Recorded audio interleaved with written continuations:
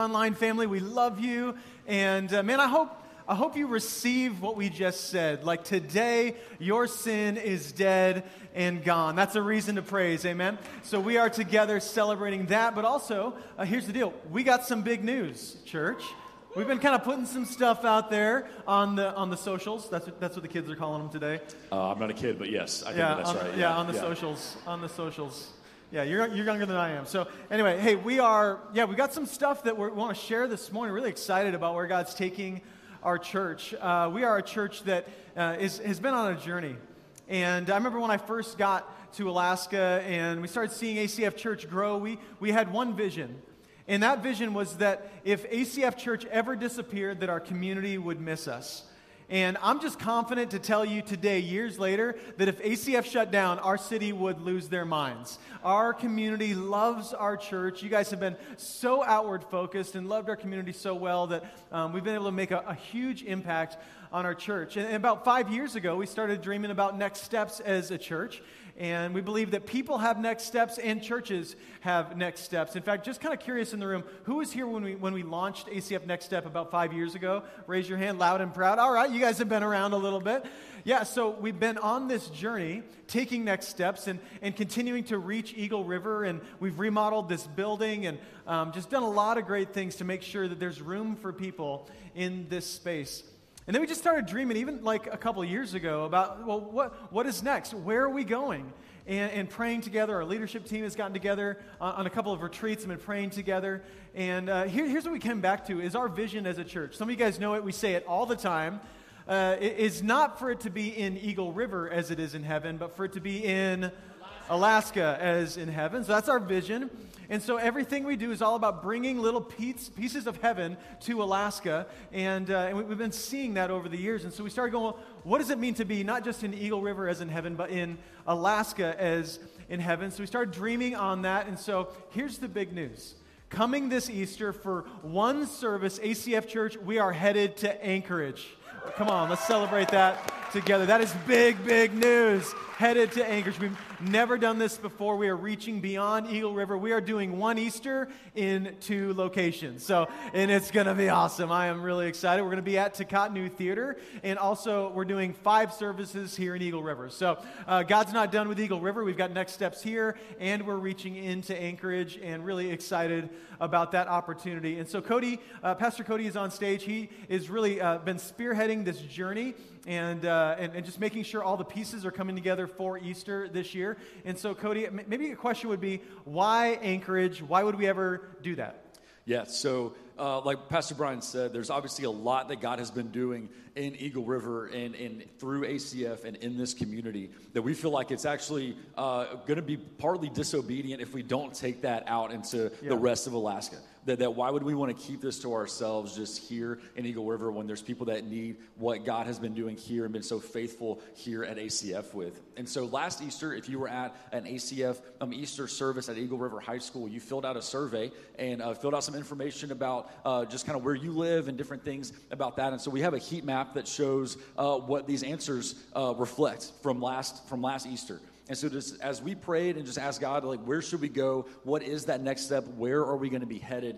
We took this into consideration as well of where people are coming from. And so on one hand, this is awesome that people are driving from all over Anchorage and the Valley to come be a part of what God is doing at ACF.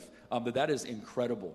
But we also don't want to be people that as God is on the move, that we just stand in one place. Yeah. But we don't want to just always expect that the community is just going to come to us. We want to go to the community with what it is that God is doing and what God has for them. And so as we looked at this, we felt like the best next step for where we're going right now is to do one service at the Regal Takatnu Theater. Because, I mean, who doesn't love the movies? Everyone knows that place. Right? You're going to have Target, Texas Roadhouse, and ACF all in the same place. All right, so that's what it means to be in Alaska. Will there be popcorn, though? Popcorn? Yeah, there will be popcorn. Come on, there we go. Popcorn at church. That's good.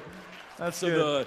The experience is going to look the exact same as it does here in Eagle River. There's going to be worship, teaching. There will be ACF kids free coffee. There will be popcorn. Come on. It's gonna be amazing. But the really cool thing about this is, like I said, we just get to take what God has been so faithful with us here and take that into Northeast Anchorage. That even before the service, my wife was telling me this morning as she was thinking about what this is going to look like and the service could be, that there's going to be somebody at some point in the spring or this summer that's going to be sitting there watching a movie and they're going to say, man, this is where my life changed. Wow. Like, man, this is where my marriage was healed. This is where I saw that there was a God that loved me and cared for me. This is where I beat that addiction, whatever that is. And it's not going to be because they saw the Fast and Furious 13 or whatever. It's going to be because you guys were faithful, and we just want to follow where God is leading us, to be obedient to that people can experience that and turn that movie theater into holy ground because of what God is doing in that place. So all of the experience is going to look the same. Everything is going to be the same. We just get to take that and be an outreach to Northeast Anchorage for Easter. Yeah. And so if there's anything in you that's like, man, I have to be a part of that whether that's serving and helping out with kids or with greeting or with being a part of the service, or if you just live in that area and you're like, man, I just want to go attend. I've got some friends I've been trying to invite to church, but they won't come to a church building in Eagle River, but they'll go to a movie theater at Takotnu. Then you can sign up just to attend and just be somebody that's championing that for us that way. There's a QR code on the card in your seat, and this will also be up on the screen as well, that wherever you're at and you're like, man, I have to be a part of what God is doing at Takotnu. Scan that QR code, fill out that form, and we're going to send out some information this week about how you can get involved and get plugged in with what God is going to be doing there at Regal. So good, so good. As we've been praying about this, here's the deal. A couple things. First, maybe you're like, does ACF think that they're the answer to everyone's problems? The answer is no.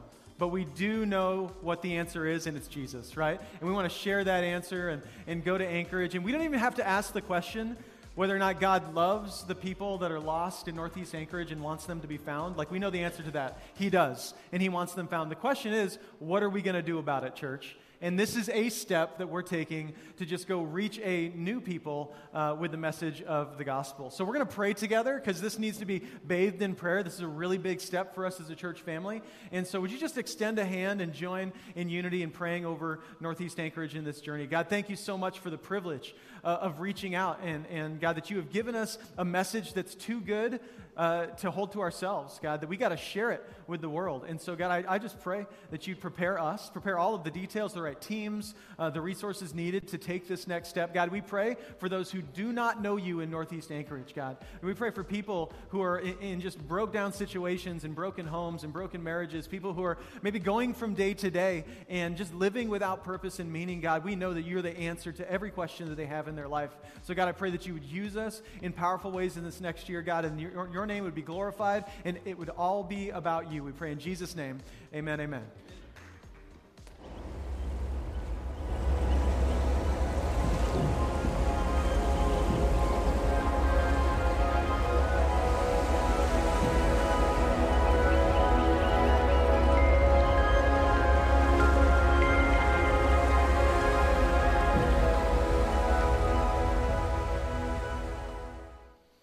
Let's celebrate being in church together again today. Come on, you guys. It's so good to just gather together. And man, we are so fired up about our next step as a church family, and you'll be hearing more details about that coming up. But if you're brand new, we are in a series of talks called The Deeper Life Through Identity. And this has been a journey that we've been on since the fall, is pursuing the deeper life. In fact, if you just want a little side reading, go read The Deeper Life by A.W. Tozer, classic reading on just being empowered by the Holy Spirit and living the deeper life in Christ. And one thing that you'll notice as we talk about the deeper life, here's what it doesn't mean. The deeper life is not an inward-focused life. The deeper life is always an outward-facing life, because the deeper life is a life in Christ, and Jesus was always about reaching people, loving people, and leading them into the kingdom of God. And so that's what we're doing. We're learning about that in deeper ways. And in this section of the deeper life, we're talking about the identity problem. We really believe that our nation is in an identity crisis, and the church, in many ways, has an identity crisis. And when you don't know who you are, you can't live into your purpose. And so that's why it's so important that we come back to this deeper question about identity, which is, who are you? What is the answer to that question? What would you use to define yourself? And if you're here and you're a believer, and if the root thing that defines you is not Jesus, you are not living into your purpose. In fact, you're going to find all kinds of things in your life are going sideways because you're finding identity in other things. And so each week has been about a different aspect of that. And we're going to be in Ephesians chapter 3 this morning. But I want to start with a question here. Who here remembers being broke ever in your life? Raise your hand in the room. Who here, is broke? You're like, I'm broke right now. I remember it because it's today. You're like, I'm still broke. I remember being in college, having no money, and when you're broke, you eat broke food, right? Which I still kind of like some broke food sometimes. So just kind of in the room, I'm curious. Can you shout out, what's your favorite broke food? Over here. Cereal. Ramen, cereal. Ramen. Mac and cheese, all right. Spam, anybody? What was it, bagel bites? Yes, come on. My favorite broke food is pizza rolls. I love me some pizza rolls. In fact, in college, all I ate was pizza rolls and Mountain Dew. I worked at this mechanic shop that was just down from a gas station. And we did all kinds of work on the gas station. And in payment, they said, we're going to give all your mechanics free refills of soda all day long, as much as they can drink. So, I got, the big jug, 64 ounces of soda of Mountain Dew every morning coming in, drank that till noon, filled it up at noon, drank it till I got off, and then drank another one on the way home. So, Mountain Dew and pizza rolls. And then after about 3 or 4 months of this, I was sitting on my couch, and I felt like I was having a heart attack. I was like, what's going on?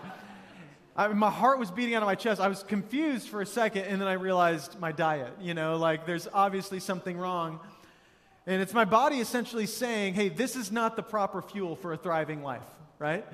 Like you can't eat that and expect to thrive. And what I want you to know is that, we all crave something.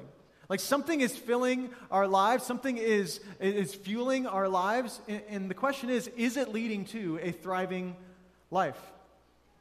What do you crave the most? What is it that you crave? And you're like, pizza rolls. But deeper than that, deeper than pizza rolls, what is it that you crave? I think most of us crave a lot of different things, but more than anything, what we crave is the love of others, the affection of others. We all want to be noticed. And we talked about that the first week, this idea that we want to be seen and we want to be loved, right? Who doesn't want to be loved?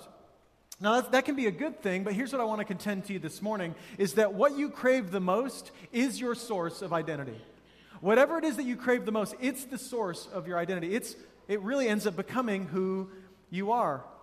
We live in this world full of cameras and screens where everything goes out to the world, right? And our phones kind of become the way we find love, isn't it? Right? We put things out there for people to see, and we hope that they'll give us affection, and we hope that they'll notice us, right? Because we need that so much. In fact, I was reading a story this week of a guy. His wife was giving birth to their first child. He pulled out his phone to film it. When he hit the filming button, he didn't realize he was on Facebook, and he hit Facebook Live.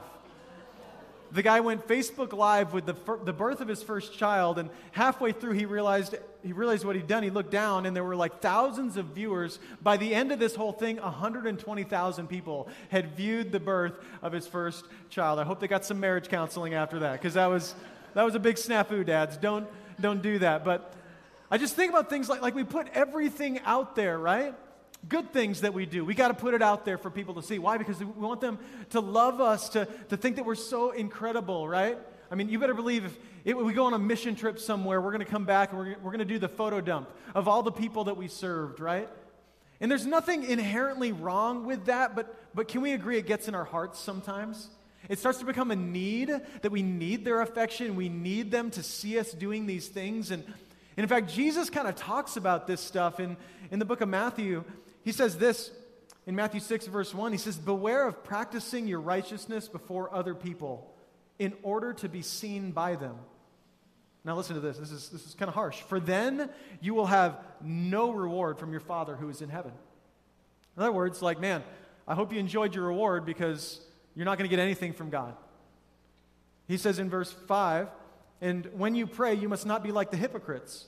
For they love to stand and pray in the synagogues and at the street corners that they may be seen by others. Truly I say to you, they have received their reward.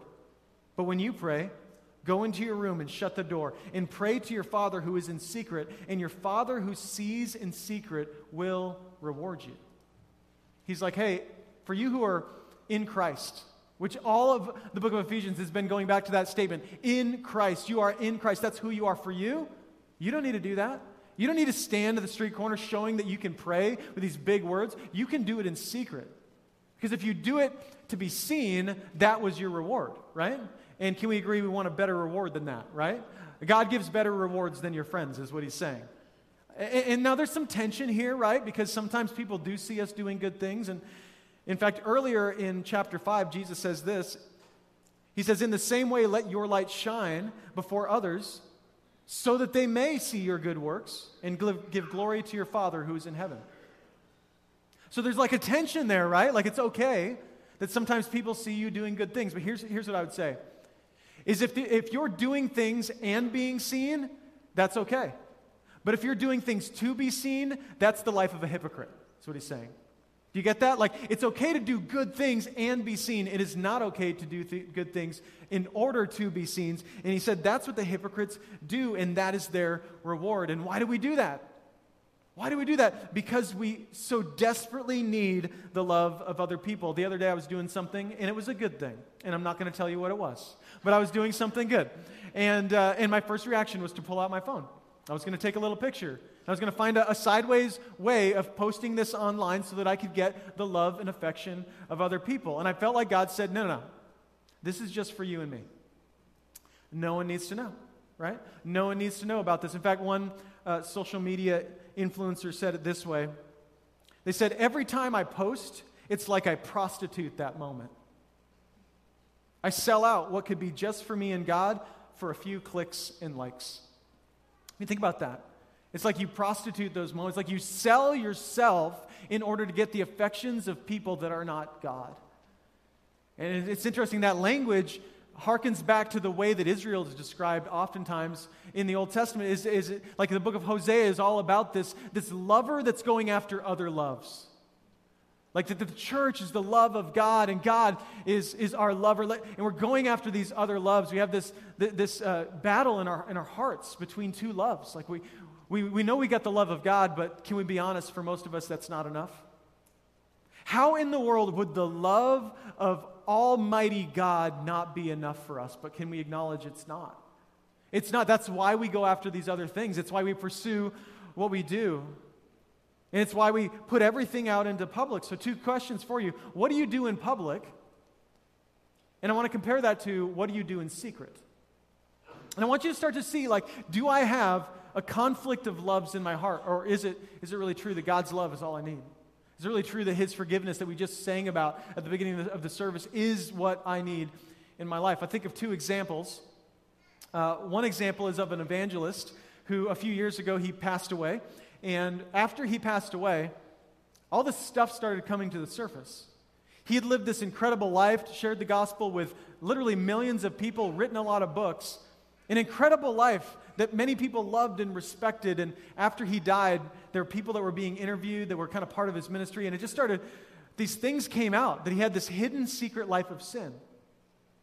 And that's interesting in comparison to another story that a friend of mine shared with me. He's a pastor of another church. They were building this huge youth wing on their building because they had so many teenagers coming to the Lord. And so they were raising funds for that. Well, this older lady in the church, very, very quiet lady, nobody really knew much about her. She just kind of came to church and left. Very quiet life, lived in a really small house. She passed away. And they heard about it, and then a couple weeks later, they received a check in the mail. And the check was enough to pay for the entire building that they were building. And it just had one note attached to it. It said, all I want is for these funds to be used to reach the next generation. And their only wish was that she could have seen, because they built this building and it's full of teenagers every single week, that she was part of this incredible legacy. Here's this man who publicly reaches millions with the gospel, yet what's done in secret is sinful. And here's this woman who, what's done in public is not impressive. She's not drawing a crowd, but what's done in secret was she aligned her entire life and all of her finances to leave a financial legacy that's reaching thousands of students every single week. What do you do in public? What do you do in secret? In contrast to the kingdom of God, which if you read the Bible, you'll learn is always upside down from the world. In the world, we shout our successes and we hide our sins. In the kingdom of God, what Jesus says and what John says and what James talks about is this idea of confessing sin. We confess our sins so that we can be healed. So we share our sins and we keep our righteous things in secret. It's completely different to the world around us. And ultimately, why do we do this? Why do we get it flipped backwards? And it's because we're so addicted to the love of people. We so desperately want the affection from those around us. So what about you? Are you living a life of hidden sin or a life of hidden righteousness? Here's a question. What's going to be found out about you a day after you die? Is it going to be a pile of things that you kept to yourself that people are like, oh man, I wish he or she would have talked about this because this is a disaster? Or is it going to be a pile of righteousness because you are so desperately in love with God and you were so grounded in your identity in Christ that he was so much who defines you that, man, there were righteous things people may have seen, but there was so much more they didn't see. Which one of these people are you? And the question is, how do we begin to change our cravings? If what we crave and what is fueling our life is the affection of other people, and we realize this is not leading to a thriving life, how do we change our cravings? I want you to open up to Ephesians chapter 3. I want to give you 3 ways that we can begin to change our cravings. And in this text, what you've got is a prayer. Paul just kind of stops in the middle of this letter and says, I just want to pray for the church. And in the Bible, we've got a few of these kind of recorded prayers. In fact, we've got what's known as the Lord's Prayer. It's where we get our vision as a church. That's a recorded prayer of Jesus. And in this moment, we read, Paul wants the church in Ephesus to hear his prayers for them. Maybe somebody's done this for you, where they've written down a prayer and sent it to you. In fact, a really powerful thing you can do for somebody is just text them a prayer. Hey, I'm praying for you, and then you write the prayer. That's more powerful than just I'm praying for you. You can even do a voice recording. I'll do that sometimes. I'll do a voice recording of me praying for somebody. I'll send that to them. It's powerful to hear someone pray for you. And also what it does is it begins to show that person's heart, doesn't it? You see, when you understand someone's prayers, you begin to understand their priorities. Does that make sense? So if I could hear your prayers, I would know what's important to you. We'd just start to see that. If we could plaster your prayers on this screen behind me, we would all see the things that matter most. Now, Paul is mentoring this group of young Christians, and he's teaching them what the most important things are. And what you're going to find is it's all about the love of Christ. It's all about being grounded in your identity in the love of Christ. Ephesians chapter 3, verse 14. He says, "For this reason I bow my knees before the Father, from whom every family in heaven and on earth is named, that according to the riches of his glory he may grant you to be strengthened with power through his Spirit in your inner being." So the first thing Paul realizes that this church needs is strength. In other words, like, you can't just today go, okay, fine, Brian, I'm just going to be grounded in my identity, that I am just a child of God, and that's my primary identity. You can't do that on your own. You don't have the strength to do it. You need the power of the Holy Spirit within you. So the first thing I think we need to do is to ask God not just for a portion, but a proportion of the Holy Spirit. He says this. He says that he prays that God would give to you the strength and power of the Spirit according to the riches of his glory. According to. What does that mean? According to is a phrase that means in proportion to. That's what he means. He prays that God would give you his power in proportion to how powerful he is. He uses the term riches. Like, how richly powerful is God? He's richer than anything you can imagine. In his power, and in his resource, everything he has is richer than you can imagine. He says, I pray that God would give you strength according to, in proportion to, his riches. And if you're like, I'm still confused, here's an example. So let's say I have $10 billion. I don't. But let's say I do. Be nice, but I don't. And let's say I write a little check out today. This is my church. I'm going to write a tithe check today, or I guess it wouldn't be a tithe, or just a gift check today of $10. I'm going to write a gift to ACF Church of $10 because I want to support ministry. Now, when I do that, that is me giving out of my riches, right? That is me giving a portion of my riches, and that's good. But let's say I wrote a check for $10 million, right? That'd be good. If you want to do that today, I'd encourage you to do that. I wrote a check for $10 million, and I drop that in the box. Now I'm not giving just a portion, I'm giving a proportion. Does this make sense? So every word that Paul chooses is chosen very intentionally. He's saying, I don't want you to just get a portion of God's strength. I want you to get a proportion of God's strength. I don't want you just to get a little bit of God's power through the Spirit. I want you to have all of His power through the Holy Spirit. And once again, how much power does God have? He's rich with power. He is rich with strength. He is rich with grace. Everything you could possibly need. And in proportion to His richness, that's what He's praying for the church. So the question is, like, for you, do you tap into that power that way? Like, do you think of the power that you have to be kind of like that? Like the Bible, when it says that you have literally the power that raised Christ from the dead inside of you? I wonder for you, does your day look like that? Does when you show up to work or to school look like that? Are you just overflowing with the power of God? What He's really praying is that you would be filled with the Holy Spirit. And if you're new to Christianity and you're like, who is this Holy Spirit? Here's just like real quick. When you become a Christian, we believe that the Spirit of God lives in you. That God exists in three in one, three persons in one, the Father, the Son, and the Holy Spirit. And when you become a Christian, the Spirit of God literally resides inside of you, and you have His power inside of you. But here's the deal. Just because you have His power and presence doesn't mean you're tapping into it. In fact, we see this a lot. This is a lot of why in the church, some of the church isn't pursuing their purpose is because they're not tapping into the power of the Spirit inside of them. So they're like, okay, I'm saved, I'm not going to hell, but there's no power in my life. This is a lot of why teenagers are walking away from the church. This is why if you've invited a friend to ACF and they haven't come, oftentimes what they're thinking is there's no power. I haven't seen anything that's drawing me to that. And so again, do people see in your life a power that is contagious? A power that causes them to ask questions, right? Or is it just kind of a powerless life? And what Paul is saying is he wants God to just pour out in proportion this power, this strength into the church in Ephesus. So question for you, have you asked God to fill you with His Spirit? I don't know if you know this, but you have to ask God for that. You have to receive that. The Bible says that you can resist the Spirit.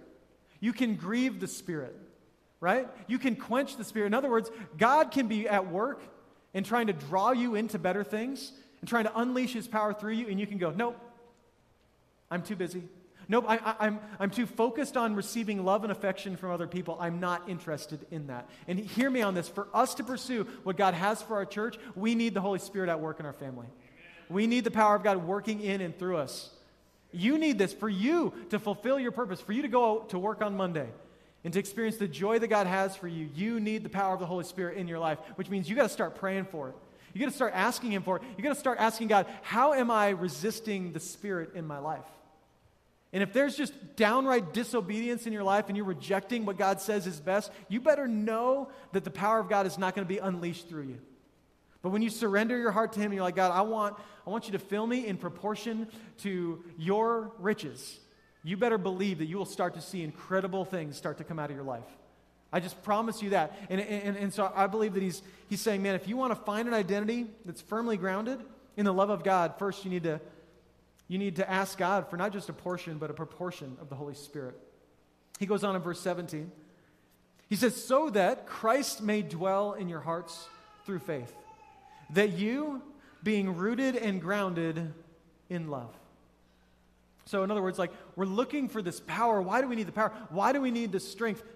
He says, ultimately, that you may have Christ dwell in your hearts and that you may be rooted and grounded in love. So second thing is we want to ask God to help you, to help us, to find your identity solely in His love for you.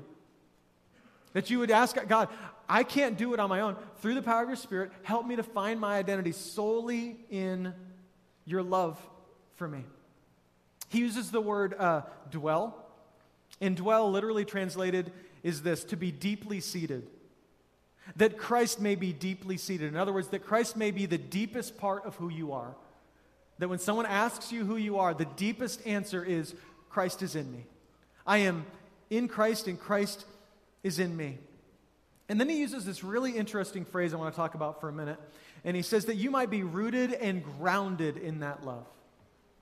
You see, I think we live in a society that is not rooted and grounded very well. And if they are, it's in a lot of different loves. And I thought about this, like here's this plant. It's a pretty plant, isn't it? We got a little decoration on the stage. I want you to think about this plant. This plant has roots, and those roots go into soil, right? Now, what does soil do for a plant? It does three things. First, it holds nutrients. Second, it gives it stability. And third, it retains the water that it needs. It holds nutrients, gives stability, and retains water. I want you to think about this. In the same way, God's love is like food for our lives. It gives us stability in our minds, and it refreshes our souls. This is what Paul is praying for. He's like, y'all are just like a bunch of little plants, right? And you're going to be rooted in something. What are you going to be rooted in? He's like, I'm praying that you would be rooted in the love of God.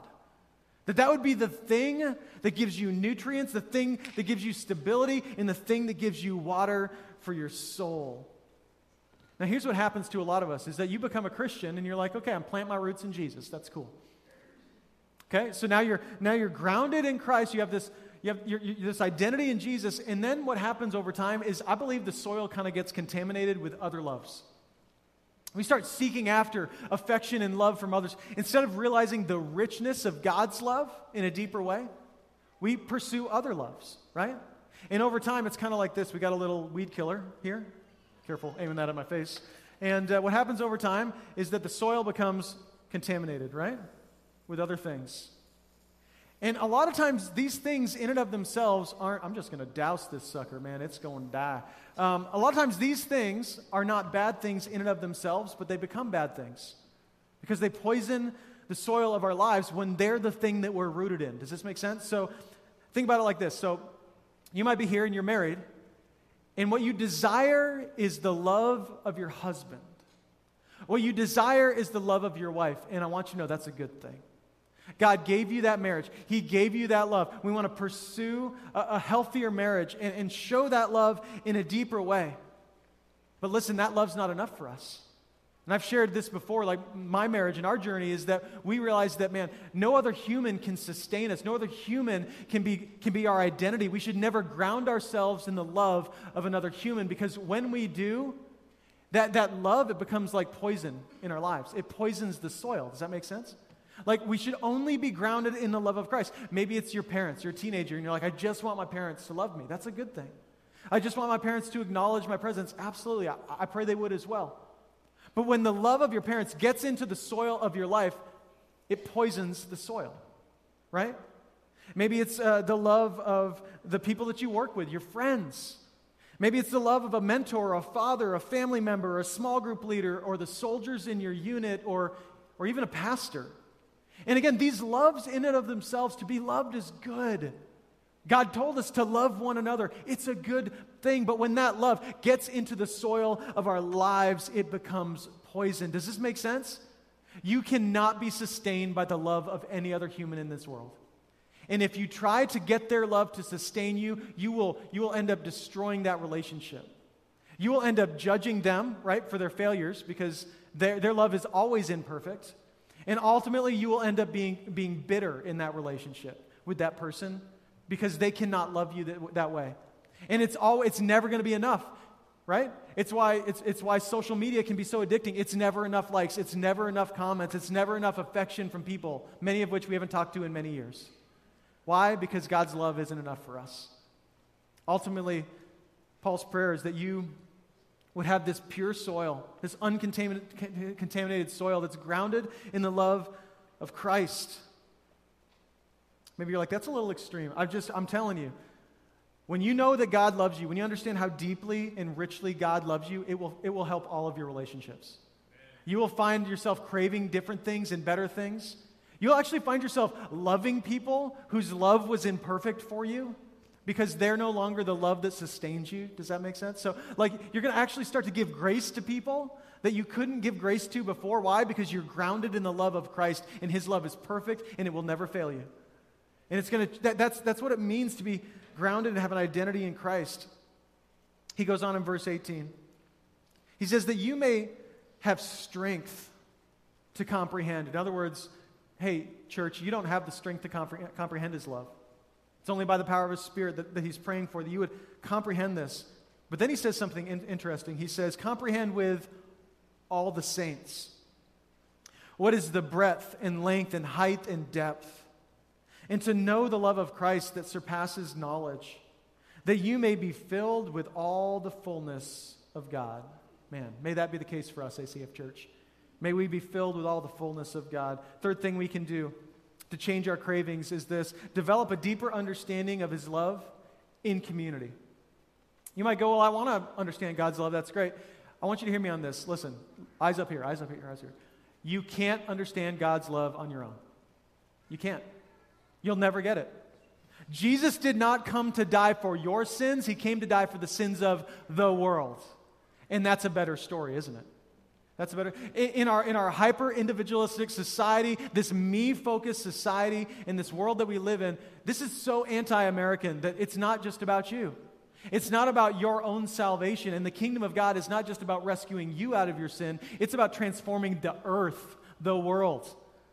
And so when we talk about reaching into Anchorage and expanding what we do, this isn't because, again, like we think we're the answer. Jesus is the answer, and the story is this: God's taking over the earth, like it or not.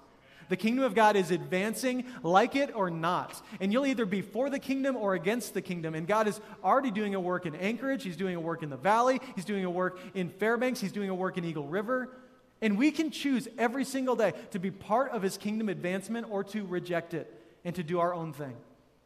And so as we talk about this, that's really the challenge, is that we'd understand that God's love, it happens in community. It's all about reaching people, not just a person. And if the story is just Jesus came to die and died to save me, that's just not a good story. If it's that God is reconciling the earth to Himself and one day will be king over all things in all places, man, that's a better story. It's a story I can give my life to. That's why we go to church. I'll tell you what, like, I'm glad you came today. I hope you're glad that you came. And I know there's opposition. I know you woke up this morning, and it's cold, and it's January, and it's just getting harder to get out of bed on Sunday morning. Can we be real? I had a hard time getting here this morning, but I did. You're welcome. I got out of bed this morning. But I thought about it for a minute. I did. I thought about it for a minute. I'm like, I could just stay here. But there's always opposition. I honestly believe that it is one of the most intentional ways that the enemy is attacking the church today is by making church seem really like optional, like we don't really need to do this. In fact, the stats are that most Christians show up to church about twice a month. And let's be honest, for a lot of people, this is the beginning and the end of your spiritual nourishment in a week. And if that's the case for you, you are starving. Hear me on this. You are spiritually starving. But what's funny is for a lot of people, they'd say, no, church is really important to me. Really? Like, if you do something for 2 hours a month, that's important to you, right? I mean, let's say that, like, I spent 2 hours a month with my wife. Would you be like, oh, she's really important to you? You'd be like, bro, no, you need some help. Let me work on this with you. I'm getting in your business. I get that. But let's be honest. Like, if that's the case, if you got to look at your life and go, is that important to me? Because the church is the bride of Christ. Do you know that? This is the bride of Christ. And so as we gather in community, we gather with the bride. We share stories of life change. Like, what a great story we were able to share on Christmas Eve, right? Of this woman who's part of our church and actually found Christ in prison in a new way, and God rescued her in some powerful ways. Like, weren't you encouraged by that? Like, when we see people get baptized on this stage and they go under the water, some of those people, when they come out of the water, they're weeping. And it's not because the water's cold. It's because God's doing something in their heart, and they're just like, I can't believe what Jesus has rescued me out of. I mean, do you get in touch with that part of your own soul? Doesn't that encourage you? Man, it encourages me. It's why we worship together. It's because worship isn't all just about you and Jesus. It's about the community of God worshiping Him together.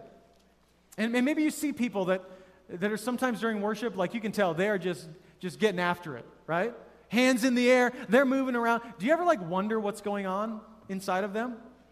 Some of you are cynical. You're going to judge them. You're going to be like, oh, they're trying to show off, Mr. Spiritual up there, raising his hands in worship. What if they've got a deeper understanding of God's love than you do? What if that's why they're lifting their hands? I mean, be honest. Like, if when we worship, we're singing, we're like, oh, my sin is dead in God. I sing, hallelujah, where's my coffee? Like, if that's you, if that's you, you gotta get real and go like, why is it that I'm not compelled to just scream the praises of God with his people? Why am I not compelled to lift my hands in honor and surrender to God? Why am I not compelled to get on my knees and my face in repentance before God? Like, what is it? I think we've chosen other loves. I think we're worried about what other people think.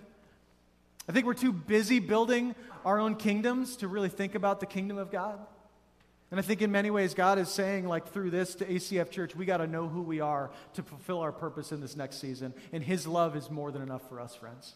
His love is more than enough, more than anything we could ever need. Paul is saying you've got to see the unlimited capacity that God has to love you.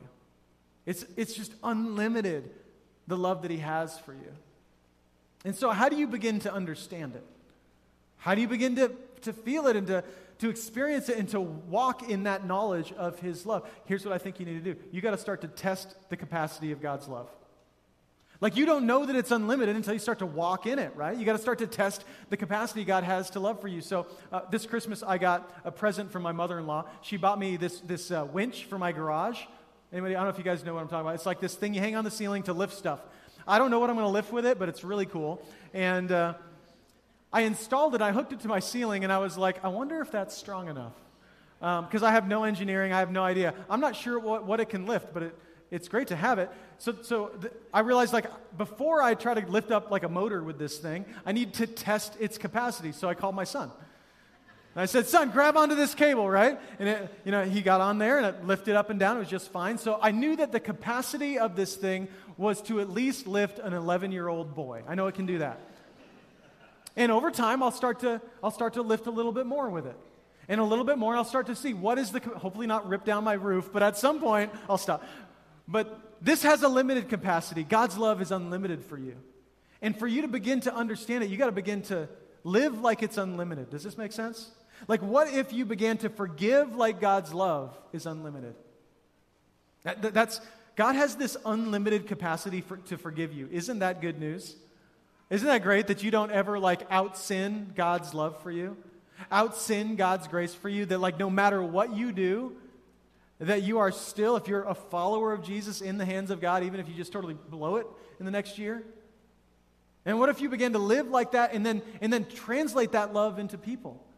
Where when you know that you're forgiven, you forgive others. That's what Jesus says. Like, it's to the degree that you understand your own forgiveness that you can give it away. And so it's unlimited. What if you began to serve like God's love is unlimited?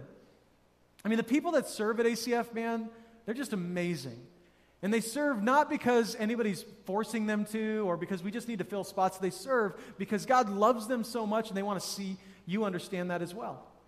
And their capacity to serve is directly proportional to their capacity to understand God's love for them. What if you began to work in whatever you do like God's love is unlimited? Like he loves you even though you have that job right now.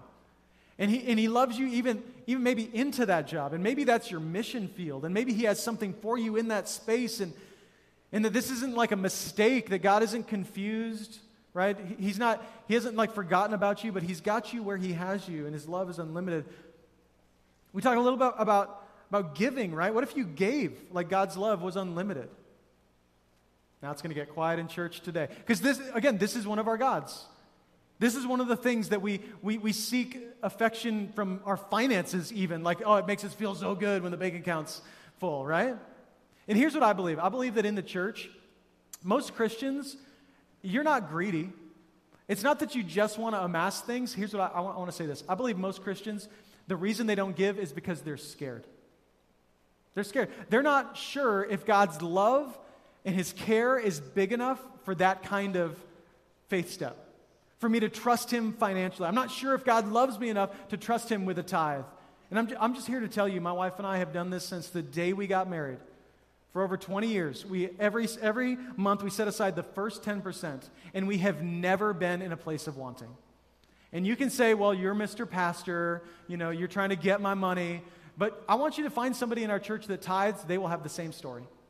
Find somebody in our church that has consistently trusted God financially, and what I will tell you is that they probably have a deeper understanding of God's love and provision than you do. Why? because they've tested the capacity of his love. Does this make sense? Y'all aren't amening, but I get it. I get it. This is a hard one. What if we began to speak like God's love is unlimited, parent like God's love is unlimited? That you had enough to deal with these kids in the car on Monday. You have enough to discipline this teenager. And it's been hard, and you're wondering if you're just a failure as a parent, but you've got more than enough love coming into your life to be able to give love to that teenager right now. You see, if you began to believe that God has this unlimited love that he wants to pour out on you, you would begin to give it to others. And the church would be fully funded, fully resourced to do every single thing God calls us to do. And here's what I believe. I believe everything we need to pursue God's plan for our church, it's already in the house. That's what I believe. It's already here. I believe God is going to give us everything we need. It's already here. So we just have to step into belief that God loves us that much and test that capacity. Ephesians 3:20, he closes out with this. I love this passage. He says, now to him who is able to do far more abundantly than all we ask or think, according to the power at work within us. To him be glory in the church and in Christ Jesus throughout all generations, forever and ever. Amen. What a beautiful prayer. Paul's like, man, God's bigger than you think. He can do more than you think. Some of you are here and you're like, I've been a Christian for 30 years, Brian. Yep, his love's bigger than you know. It's bigger than you think. Some of you have been a Christian for 80 years. You're like, man, my whole life has been learning the love of God. I'm in the Word of God every day. I'm at church every Sunday. I'm in a small group. I gather together with friends. We pray for one another. Like, I'm deeply woven into the family of God. Here's what you need to know. God's love is bigger than you think. It's always still bigger than you think. I believe it's time that we dream like God's love is limitless. I think a lot of our prayers are too small. And I think the reason they're too small is because we have limited God's love and we've fallen into fear. We've fallen into the pursuit of other things, of other loves. Here's a few examples. If you're praying for a job, you're just like, I hope I could be employed by next month. I want you to start to pray for an incredible job that pays well, that has an opportunity for you to leverage your gifts, where you can actually love your life, get a little vacation, and serve God in that position. Pray bigger prayers. If God's love is unlimited, pray bigger prayers. If you're praying for just your children to stay out of jail, you're like, I just hope Billy doesn't go to prison. God, keep him out of prison. If that's the biggest prayer in your life, you have a very small view of God's love. Don't just pray your kids would stay out of jail, right? Begin praying for them to become community leaders, theologians, pastors, evangelists, missionaries, business owners that reflect the kingdom of God wherever they are. Like, that's the next generation that we need, right? Not just kids that aren't in jail. Can we do better than that? I think we can. Maybe it's your marriage. You're like, God, I pray that we could just stay married. Married people, God wants more for you than that. God is pro-marriage. He is for your marriage, not just for you to exist, but for you to thrive in your marriage. If you are married, I promise you, that's his desire for your marriage. And so stop praying that you could stay married and start praying that you could have the best marriage that you've ever had, right? That you could have a marriage that, man, your friends are like, I don't even know how they do it. It's beautiful. I wish I could have that. Like, you want that marriage. I know I do. But start praying for that because that's God's desire. His love is that big. Man, if you're praying for your life, don't just pray that you would stay away from sin. You need a better vision for your life. I think that's why a lot of Christians, man, we're held back by our small prayers because we're like, man, maybe God will just keep me from cussing on Monday, you know? Maybe God will just keep me from looking at things I shouldn't on the internet, or just keep me from gossiping. Like, that's not a vision for your life, right? We need a better vision of God's love. Pray that you'd be filled with the Spirit, full of faith, and able to do unimaginable things that your parents would have never thought were possible through the power of the Spirit in your life. Like, pray bigger prayers. His love is that good, friends. It's so much better than you think. And I think when we start to do this, we'll start to see the kingdom of God advance in ways we could have never imagined. So what's your next step? I want you to grab your action card off your seat, if you would. This is something we do as a church family. You might be sitting on it. It might be underneath your seat. But I want you to check one of these boxes and make a decision. The language I use is like pre-decide before Monday of what you're going to do. Because as soon as you walk out of this building, it's going to be a tendency to forget everything that we just talked about. So maybe for you, you just got to say, I want to start following Jesus. I don't know what it's going to look like, but I want to receive him. And If that's you, I want you to check that box. We've got some resources for you. We will send to you. And again, we're not going to spam you with a bunch of stuff. We're just going to send you that resource. And we'd love to get that in your hand. Maybe you're here today, and you're saying, I want to begin praying that I could believe God's love. You're here and you're like, that sounds good, Brian. I just don't believe it. I know. You need the Spirit of God to reveal that to you. And so I want you to begin praying for that. Maybe you're here going, I want to ask someone to describe God's love for me. This is the community part. Sometimes we just need someone in our life to tell us how blessed we are and how loved we are, don't we? Sometimes we can't see it. We're like, my life is a dumpster fire. And your friend's like, are you kidding me? Do you know what you have? You're like, no. No, I think I've just been forgotten about by God. They're like, no, you're actually really loved by God. Let me tell you how. And sometimes we just need to ask for that, which I know for the men in the room, you're like, I would never ask for that. But I want to encourage you to do that. And just receive that from your friends. Maybe you need to dream bigger dreams for your life, where as I'm talking about what you pray for, you're like, that's me. I pray really small dreams. My dreams are something like this. My prayers are something like this. Can I just be able to come out, in the black at the end of the month? Can I, just not, strangle my children by the end of the day? Can I maybe get to church once in a while? And, can I keep my job? Like, these are not the dreams God has for his church. He has bigger dreams for you because his love is that big. Let me pray for us. God, thank you for this morning.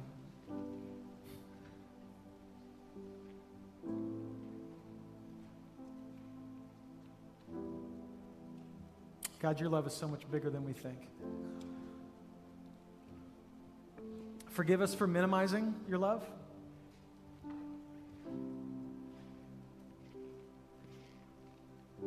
For the person in the room, and you're like, how big is God's love? It's displayed perfectly on a cross. That's how big it is. It's displayed as your Creator steps out of eternity into human flesh, takes on the sin of humanity, and dies in your place. That's how big his love is. His love's so big it overcame death on a cross into resurrection. It's so big it's leading to an expanding kingdom that one day will take over all things. And this world will be nothing but peace and joy. His love is that big. So God, I pray we'd believe that today, that we could test the capacity of your love in some really practical ways today.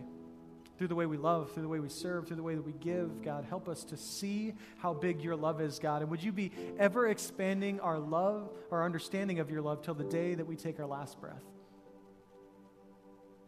Father, thank you for the grace that's in this room. May we worship in the next few minutes from that place of gratitude.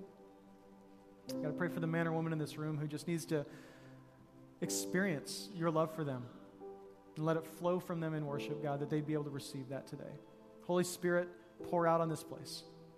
Holy Spirit, fill your church with all strength and all power. We pray in Jesus' name. Amen. Amen. Love you guys.